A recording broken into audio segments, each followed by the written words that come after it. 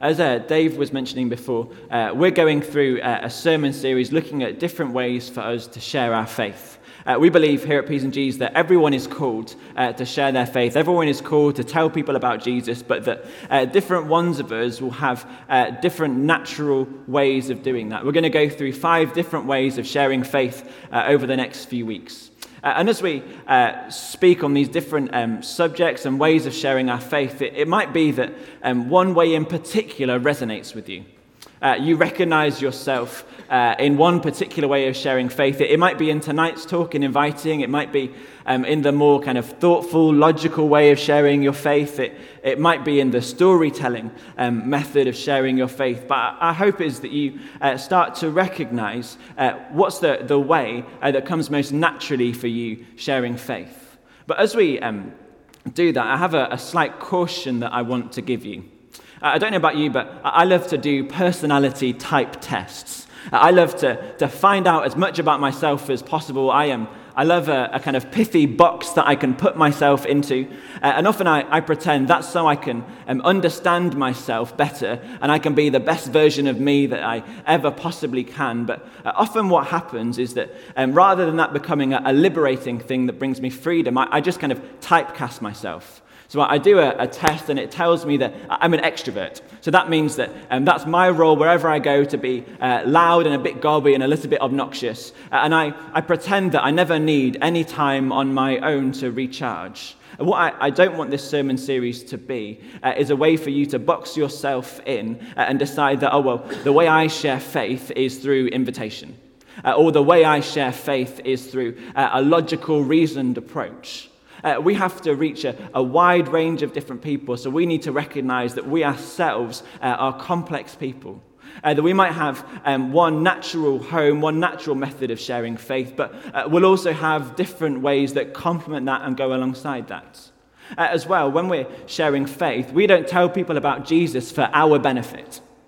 It's not for my benefit, but when I tell people about Jesus, I want them to be able to understand.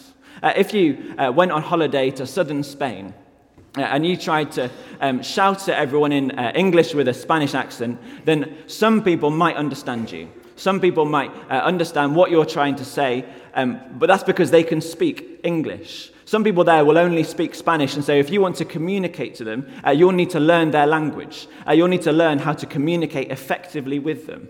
As we share faith, we don't want to be saying, this is the way that I share faith. My style is invitational, and if you need a more logical response, you'll need to go somewhere else. But we need to be multilingual. We need to be able to share faith in a way that makes sense to the person in front of us. So maybe tonight as I talk, you recognize and you realize that the way that you tell people about Jesus isn't through invitation. That probably means that we need to pay even more attention to the subject of tonight, so that when we have someone in front of us who is crying out to be invited, we can speak to them in a way that makes sense. This sermon series isn't about putting you in a box so you know the way that you share faith and we can feel better about ourselves for doing that, but it's about liberating you so you can speak the language of the people around you. So that the people that need the kind of big, bold, brassy evangelist to come and shout at them, we're able to do that when we meet them. And the people who need inviting, we can do that. Those who need stories, we're able to speak to them in a way that they can understand. The purpose of this sermon series is about learning to speak in a way that people can understand. Tonight we're talking about invitation. And I want to come at it from 2 angles tonight. The first is that you have been invited. You have been invited. And the second is that you have been invited so that you can invite others. As part of our Christian faith, as part of our walk following Jesus, there's a basic rhythm that goes alongside it. It's out of Matthew 10:8. Freely you have received, so freely you give. You have received mercy, so show mercy to the people around you. You've been shown great love, so show love to the people around you. You have been invited, so invite other people. Let's talk about the fact that you've been invited. If you're here tonight, you're here because someone somewhere invited you.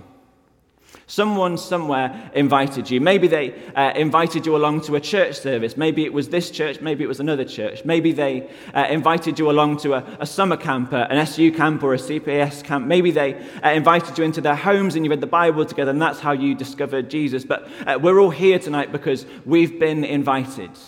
You might be from a Christian home, a Christian family, and you might think, oh, well, I was never really invited. Church is just a thing that we did as a family. Well, at some point, you decided to come for yourself.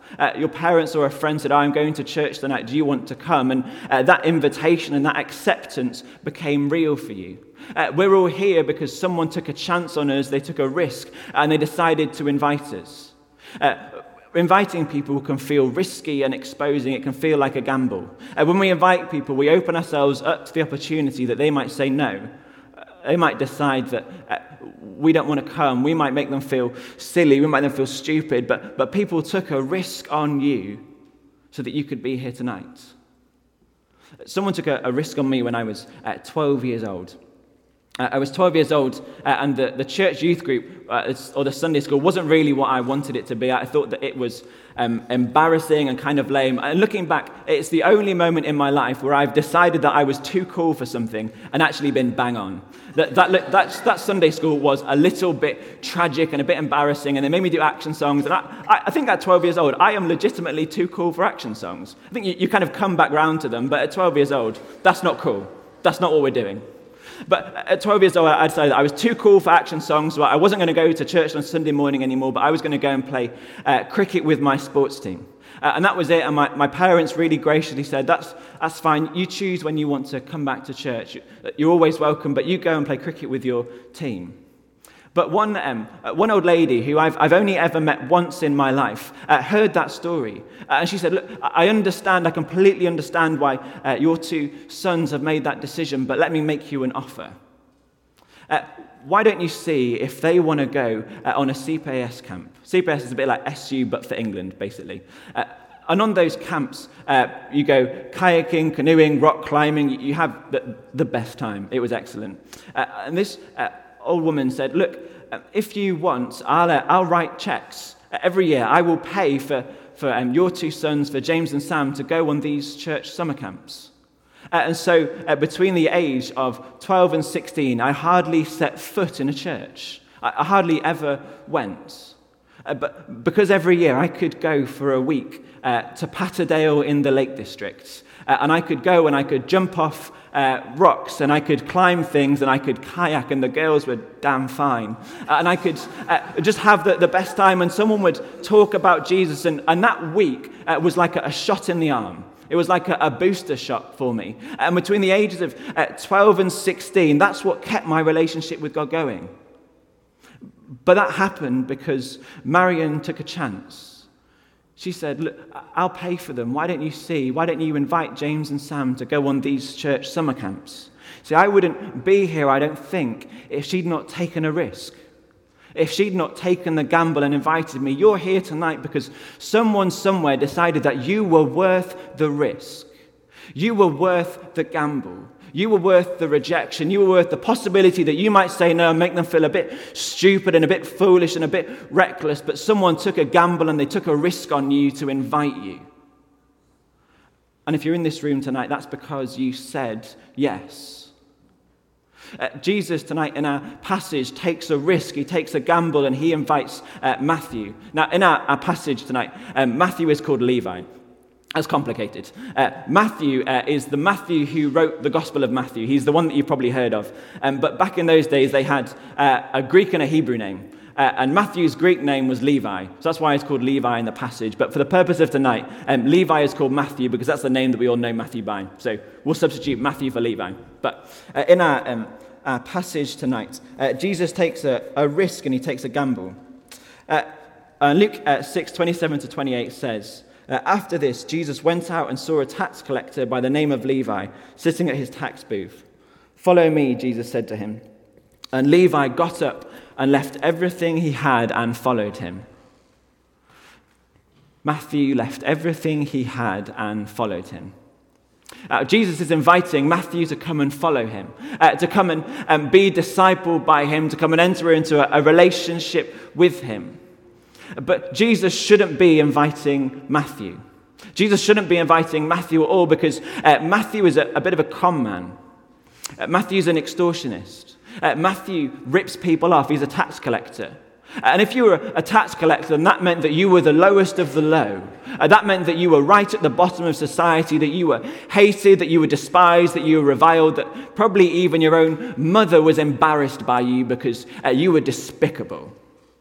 Tax collectors made their money by ripping off people who were vulnerable.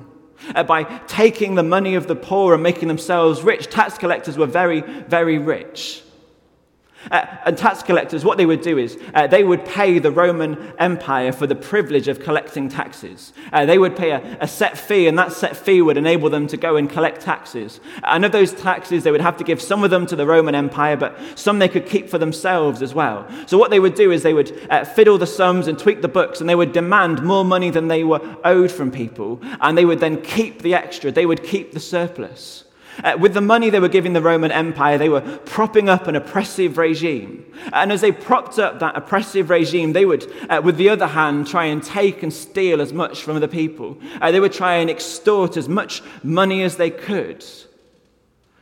These people were not good people. They had questionable character. They were rejected by society, and with good reason in lots of counts. And yet Jesus calls Matthew.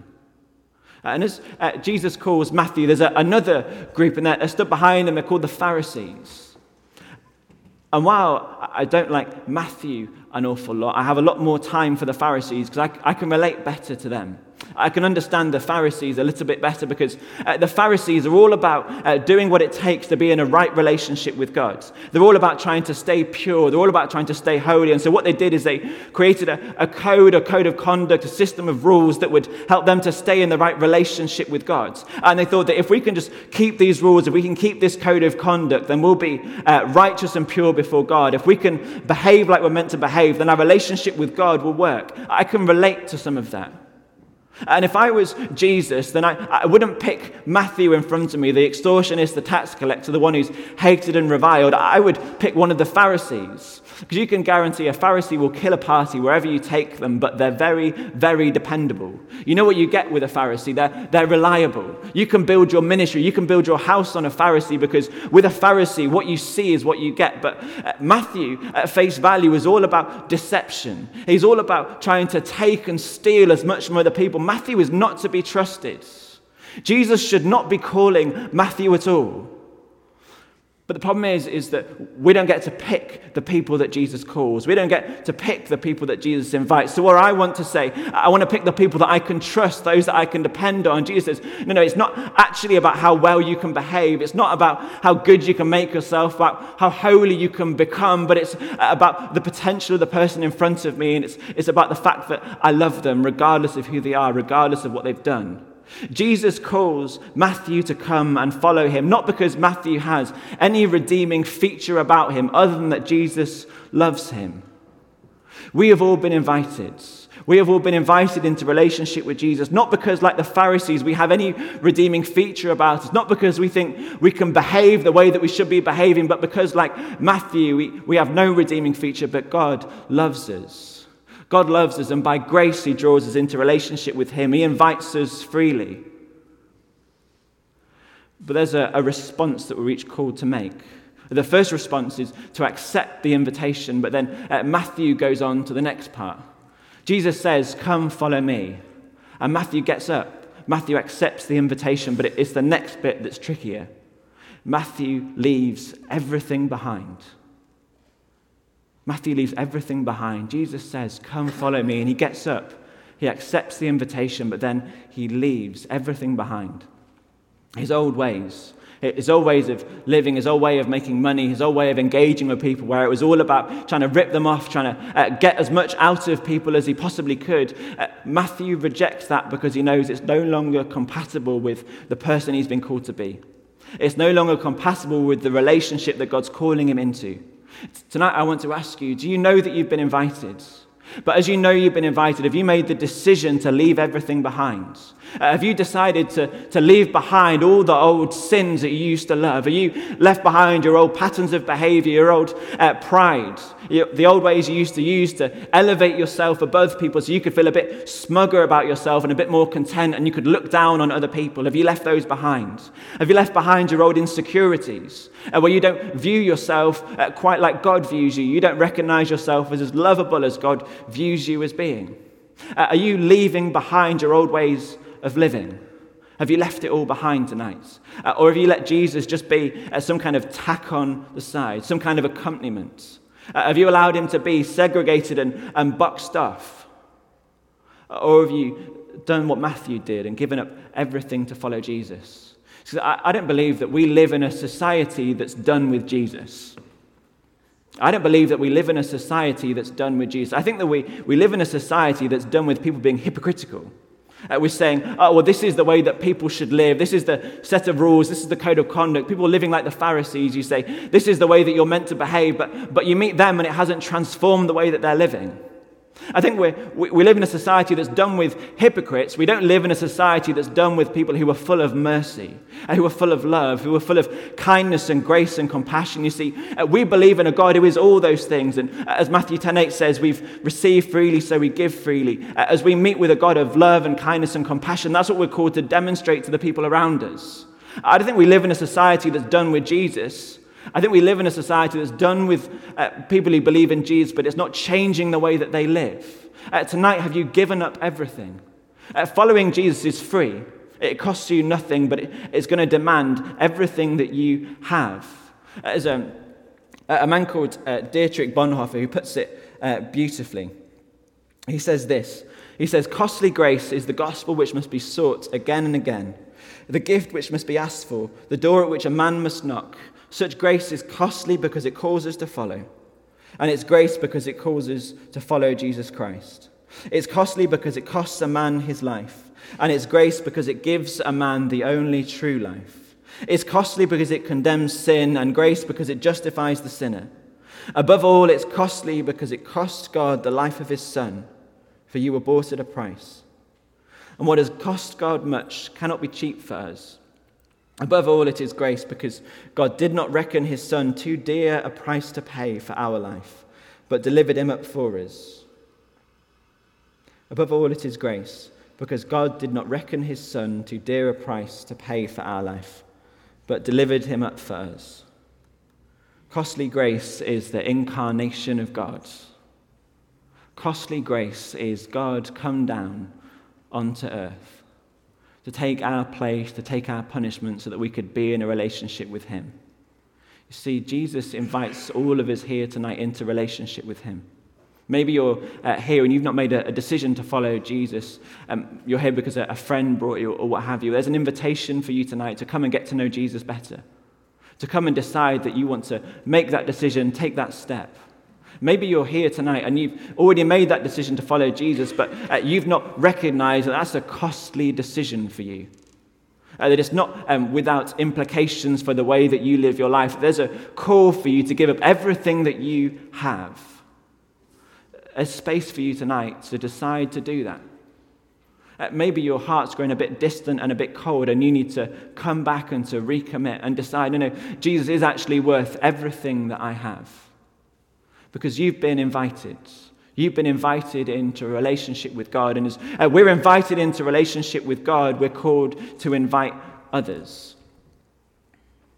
Matthew gives up everything that he has to follow. And the next thing that Matthew does is he invites everyone that he knows.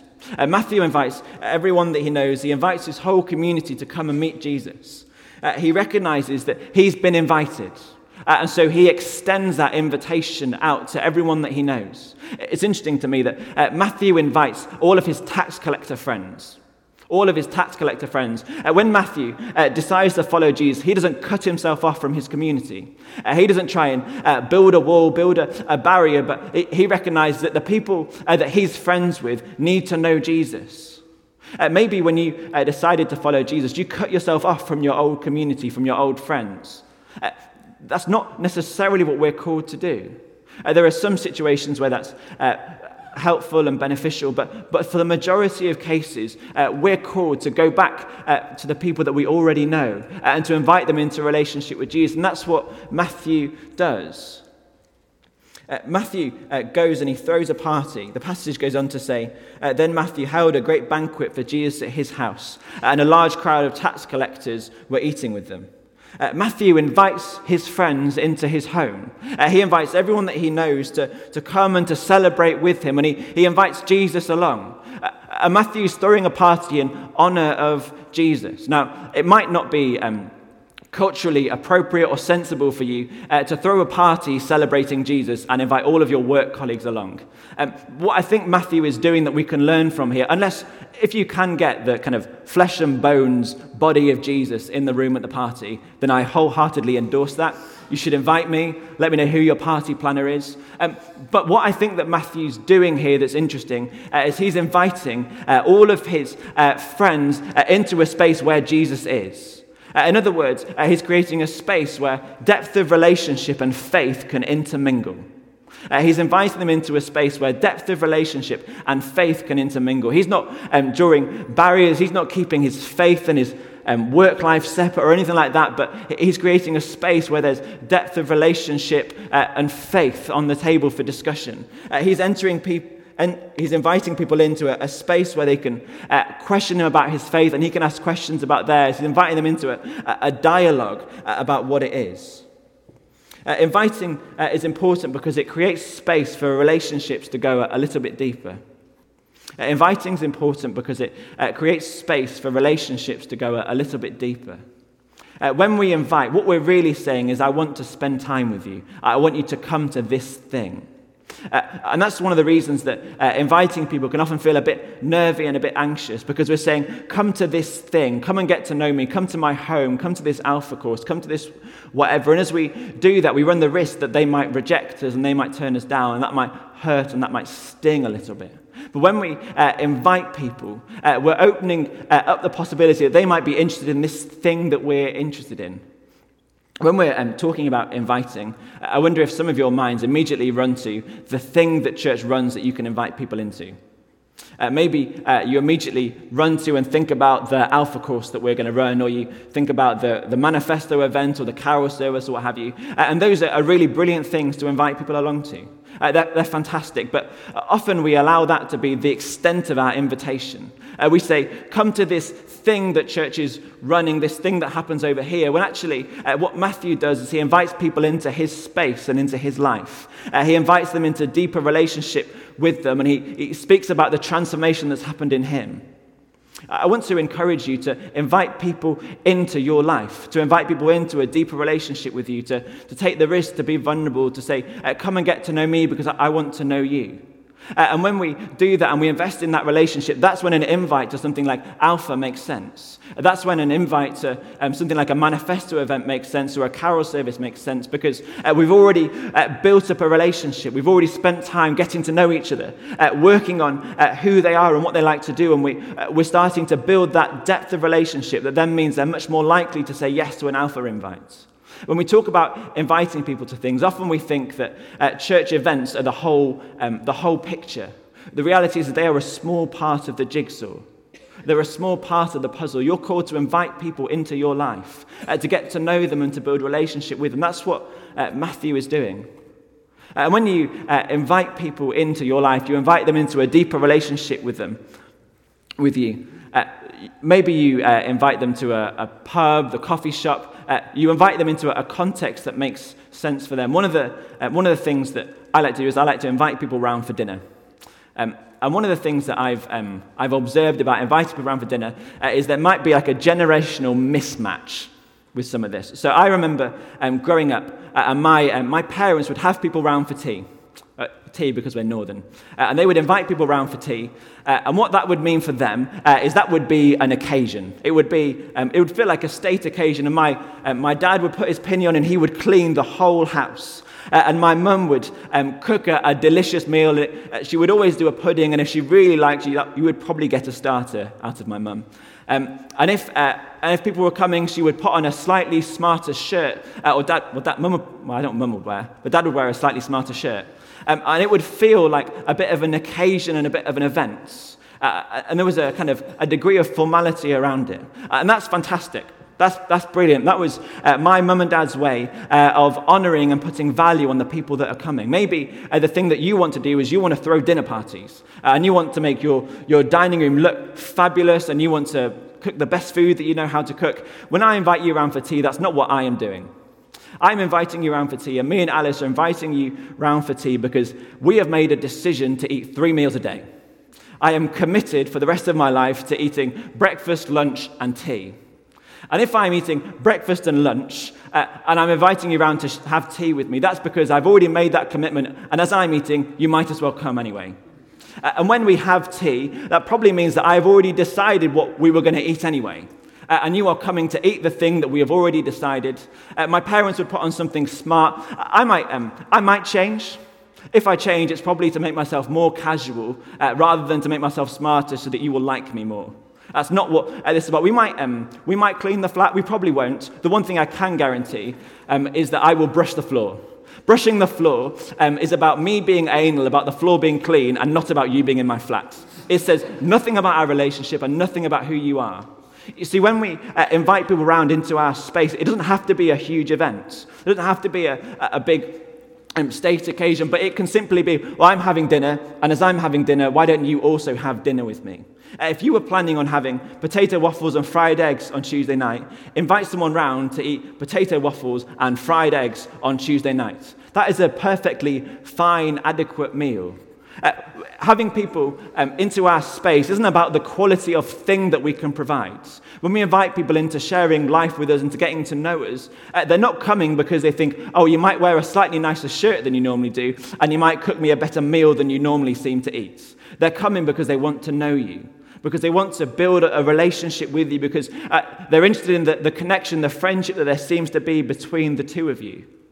We want to get better at inviting people, not just to church events and to things like Alpha, but into the stuff of our lives. That's what Matthew's doing. Matthew throws a party. Maybe Matthew loves to do that. He loves to throw huge celebrations. He loves to cook the fatted calf or whatever they did in those days. But it doesn't have to be like that. It can be the really simple, mundane, everyday. You're having dinner, so why not invite someone to come and have dinner with you? Maybe you don't eat dinner. Maybe you only eat lunch. Invite someone to come and have lunch with you, whatever it is that makes sense. If you have friends and you think, their natural environment is in the pub, we'll go and buy them a pint in the pub. If the thing that your mates love to do is they love to go and play five-a-side, we'll go and play five-a-side. I'm terrible at football, but the thing that we had to do for Josh's birthday was play football. So I played football. We don't have to do things that we necessarily are good at or we love to do, but we're trying to build relationships with people, and we do it in a context and a way that's most appropriate and comfortable for each of them. And as we invite people into our lives and we invite them to stuff that's going on at church, I want us to be unapologetic about it. I want us to be unapologetic. Often, I think, particularly with the kind of church end of stuff, when we invite people to church, we say, would you like to come to church with me this Sunday? It's going to be a bit weird. And they're going to sing some slightly dodgy songs. It's great, but for lots of people, it's a bit dodgy, isn't it? We're going to sing some slightly dodgy songs, and someone's probably going to ramble on for a little bit too long. And it's going to be a bit weird and a bit awkward, but maybe you'll find something. You don't need to do that. You're not called to apologize for church, because what you're doing is you're saying, come to church and maybe you might meet Jesus. And the thing is, we don't need to apologize for Jesus. They might come and not totally like the thing that we do, but I don't care if they don't like the songs that we sing. What I want to know is, are they coming and they're going to meet with Jesus? And if my concern is that they're going to meet with Jesus, then I don't need to apologize. The service could be weird. Dave could make a reference to 3rd century Trinity heresies in the first 30 seconds, which is... Even I don't like. That's a niche opening, isn't it? I've never. Has anyone else done that? Literally never. But Dave, he goes for that kind of stuff. And maybe one of you not trying to defend anything, but we're saying, come and experience this thing. Tonight, I want you to know that you have been invited. That you're here tonight because someone took a risk, they took a gamble, they took a punt on you. And when you were here, maybe you responded to the invitation that Jesus had for you. Maybe you felt him say, come, follow me. You heard him draw you into a relationship. Maybe you're here tonight and you've not made that decision, you've not taken that step. There's a space for you in a couple of moments when Dave comes and leads the response for you to do that. Maybe you've decided to follow Jesus, but what you've not done is the next bit that Matthew does where he says, I'm leaving everything behind. Nothing's going to hold me back. I'm going to live without restraint. The old things that I used to love, my old way of making money, everything about my life now needs to be different. Maybe you need to make that decision that you're going to live as though nothing is holding you back. You've left everything behind for Jesus. And as you do that and you recognize that you've been invited, you're called to invite other people, to invite them in to experience what you've experienced, to meet with the God that you've met with. Invite them into sharing your life with you, whether that's to the pub to play cricket or whatever, or into your homes. You're called to share your everyday with people and to try and... It's good when your wife yawns really loudly as you wrap up. As you invite them into your everyday. You invite them into a deeper relationship with you where faith is a thing that you talk about, where you engage them with that. And as you do that, you open up the possibility that they might be interested in Jesus. And you don't need to apologize for that. You're not called to defend it. You don't need to give them loads of get-out clauses for where they might not want to come, because we believe that Jesus is worth giving up everything for, don't we? We believe that he's worth it. He'll cost us everything that we have, but it's the best decision that we'll ever make. So we don't need to be apologetic for it at all. Amen.